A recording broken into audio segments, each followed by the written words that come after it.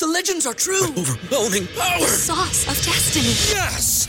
The most legendary sauce has arrived as McDonald's transforms into the anime world of WickDonald's. The greatest flavors unite in all new savory chili McDonald's sauce to make your 10-piece Wick Nuggets, fries, and Sprite ultra-powerful. Unlock manga comics with every meal and sit down for a new anime short every week only at WickDonald's. Ba-da-ba-ba-ba, go! And participate in McDonald's for a limited time while supplies last. Back with Vershawn Jackson, sponsored by Wingstop on 93.7 The Ticket and theticketfm.com.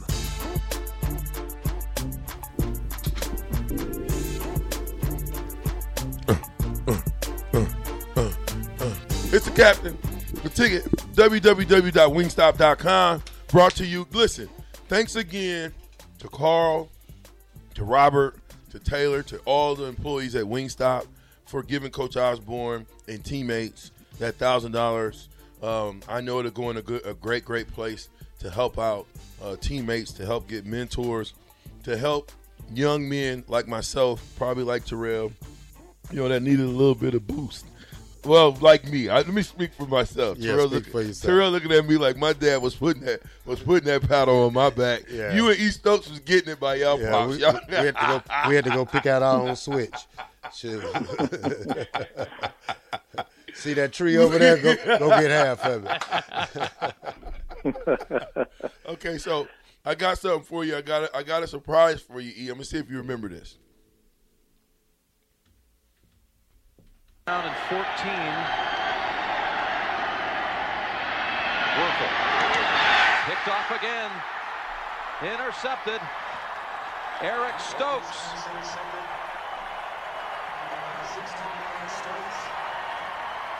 Eric Stokes making the interception, giving it back to the Cornhuskers with 4 minutes and change remaining third quarter.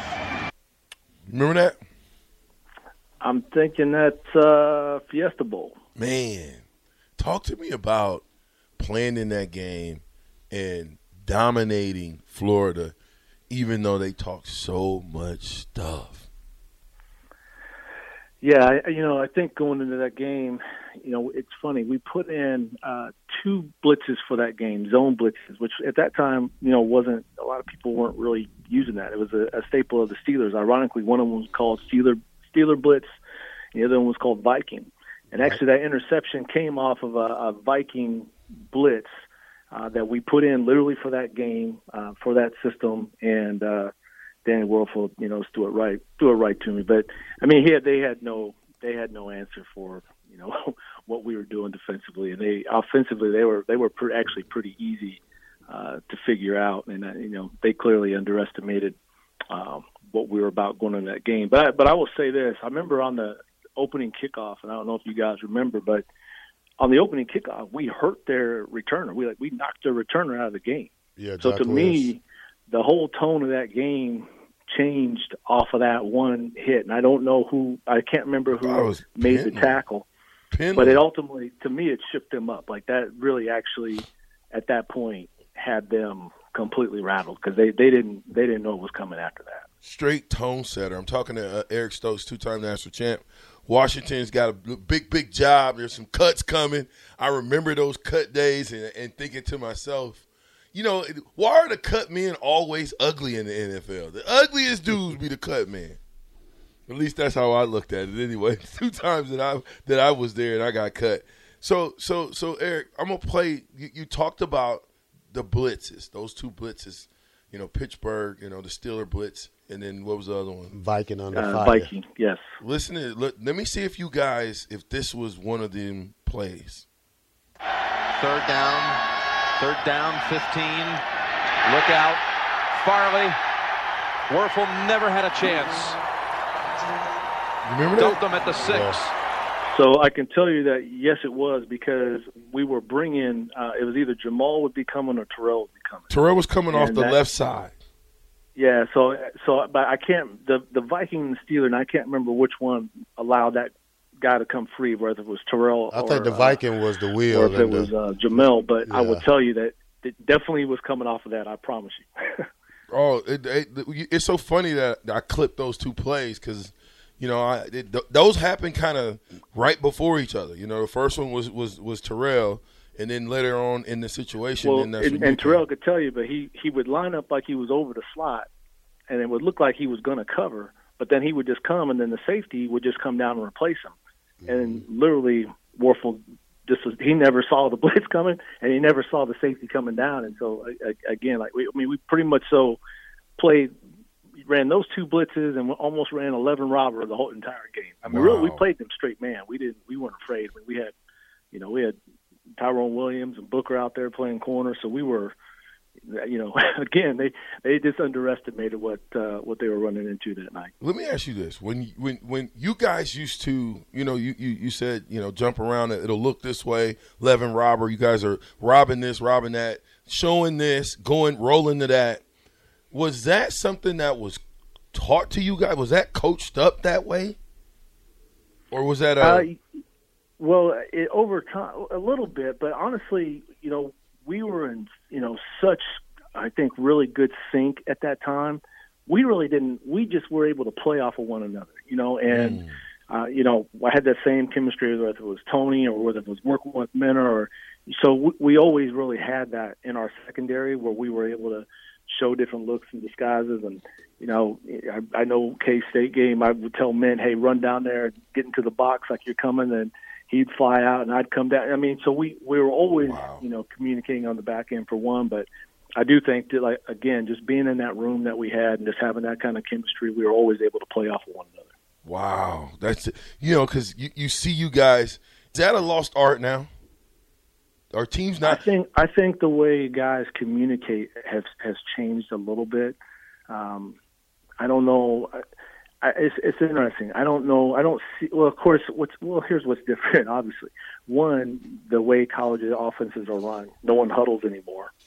So, I think the overall lines of communication have changed, right? In that you're seeing so much no huddle offensively that you really don't huddle defensively. All the plays come in from the sidelines, and you really aren't your calls sometimes in the college level now are coming in from the sidelines. And our situation was different because, one, we would always have a soft huddle. Our mic backer, whether if that was Phil Ellis or John Hess or whoever it may be, or on the back end, whether it was myself or Tony Dillon or Mike Minner, we always made calls and checks. So I just think from that point, from that standpoint, the game is just totally different. We had more control and more freedom of what we needed to do. Everybody in your crew identifies as either Big Mac Burger, McNuggets, or McCrispy Sandwich. But you're the Filet-O-Fish Sandwich all day. That crispy fish, that savory tartar sauce, that melty cheese, that pillowy bun. Yeah, you get it. Every time. And if you love the Filet-O-Fish, right now you can catch two of the classics you love for just $6. Limited time only. Price and participation may vary. Cannot be combined with any other offer. Single item at regular price. Ba-da-ba-ba-ba. I just hate the fact that, how offenses, I think Oregon started that, look to the sideline, get the audible or whatever the case may be. I think when I start seeing defenses do that, look to the sideline to get the call, I knew that we were either dumbing down our defenses or something was going on here, Stokes. Yeah. So, so many things have changed from that standpoint. So, again, I think, it was just a different time where players had a different ownership in terms of, what was being asked of them and how they were going to execute the defense. So, what's your thoughts, since, we're changing pace, but what's your thoughts on transfer portal? Yeah, it's complicated. I really do miss, obviously, the kids staying in one place for the whole year. I think that's something look, it kind of gets into a bigger picture, but I think that's just something a little bit cultural that we're missing, that when it gets hard, when you have tough times, to transfer out is an easy way out as opposed to getting it out.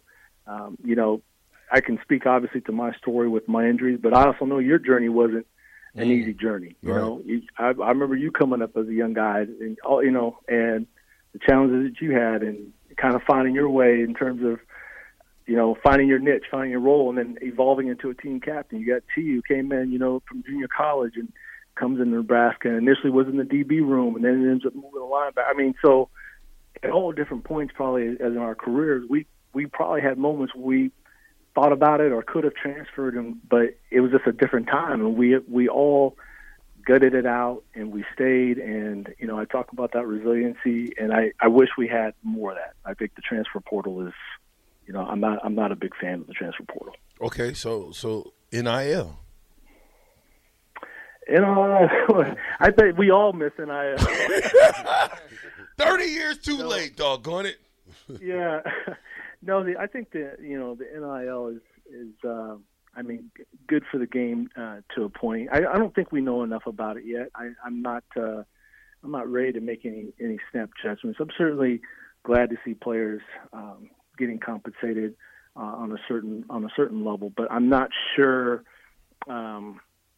what it's going to mean in terms of the overall good of the game, big picture wise. So I'm still kind of waiting to see what how that evolves. So we always get razzed. I mean, from way back when all the way to now. How has the last 10 years been for you as far as, you're at Washington and watching your alma mater struggle? Did you get razzed much, and are you still getting razzed? No. I think it's a little bit different because when people, come up to me, or if I mention that I'm from Nebraska, of course, the first thing everybody wants to ask, well, when were you there? So the second I lay out, well, yeah, I was there 92 to 96. So everyone knows what that's about. I think that's the thing that still is, really cool that people recognize that time. They recognize when you say Dr. Tom Osborne, they know what that means, right? So it's a little bit different.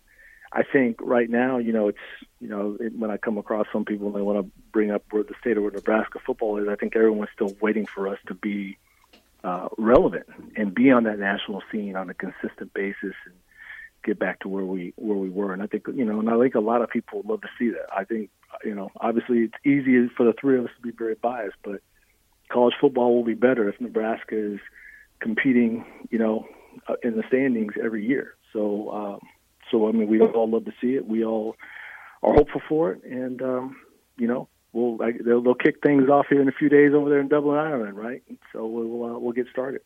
How tough are the decisions of keeping a guy or cutting a guy? Like, what's the gray area to a guy making it in the NFL and not making it? Well, I think it just kind of goes back to his overall consistency and his overall value to what he can bring to the roster. So not just relative to his position, but also to special teams as it gets to some of those guys. So, there's always going to be 6 or 7 guys that you have to go back and revisit and take a look and really put their performances under a different level of microscope so you can make sure that you're separating the apples from the oranges. And at the end of the day, we have to make these decisions no matter how hard they are. So, everything we're doing is obviously, you're always only thinking about what's best for the organization, what's best for the team. And that's all that we can do. Absolutely. Hey, Stokes, how different is the practice roster from like now to how it was back in like 90s, like the 96s, 97s? I know the practice roster has changed a whole bunch. Yeah, I mean, we now have 16 players on practice squad. I think when I came into the league, it was only 5 or 6. And so, yeah, the league has done a lot of things in terms of giving us more players, really kind of factor in player wellness. And we have so many more options. We also is not limited. I think, there was a time when the practice squad, maybe when I came into the league, you could only be on practice squad for 2 years. Well, now you can sign veterans. It's really kind of unlimited. So you can cast a much wider net in terms of having options and to surplus your roster in terms of how if injuries play out or if movements need to take place, so on and so forth. So it's entirely different. It's forever changing. Absolutely. I'm talking to Eric Stokes. You're on the captain. We're on the ticket. It's 93.7. So I want to play one more thing. You got the serious? Let's play this serious real quick. I want to see what your thought process is when you hear this. Is it the same? Is it a little different? It should be in mine. Little catalog. He's using that. Oh, boy. Really? Right in the middle of the show, Nick? Hey, Stokes, these dudes around here, man, you know what? We need to do some black shirt recovery, some type of missions around here. You know what I'm saying? Because this is – I tell you what, we're going to throw it the break. We'll be right back. It's the Captain, the Ticket, 93.7. Everybody in your crew identifies as either Big Mac Burger, McNuggets, or McCrispy Sandwich. But you're the Filet-O-Fish Sandwich all day. That crispy fish, that savory tartar sauce, that melty cheese, that pillowy bun. Yeah, you get it. Every time. And if you love the Filet-O-Fish, right now you can catch 2 of the classics you love for just $6. Limited time only. Price and participation may vary. Cannot be combined with any other offer. Single item at regular price. Ba-da-ba-ba-ba.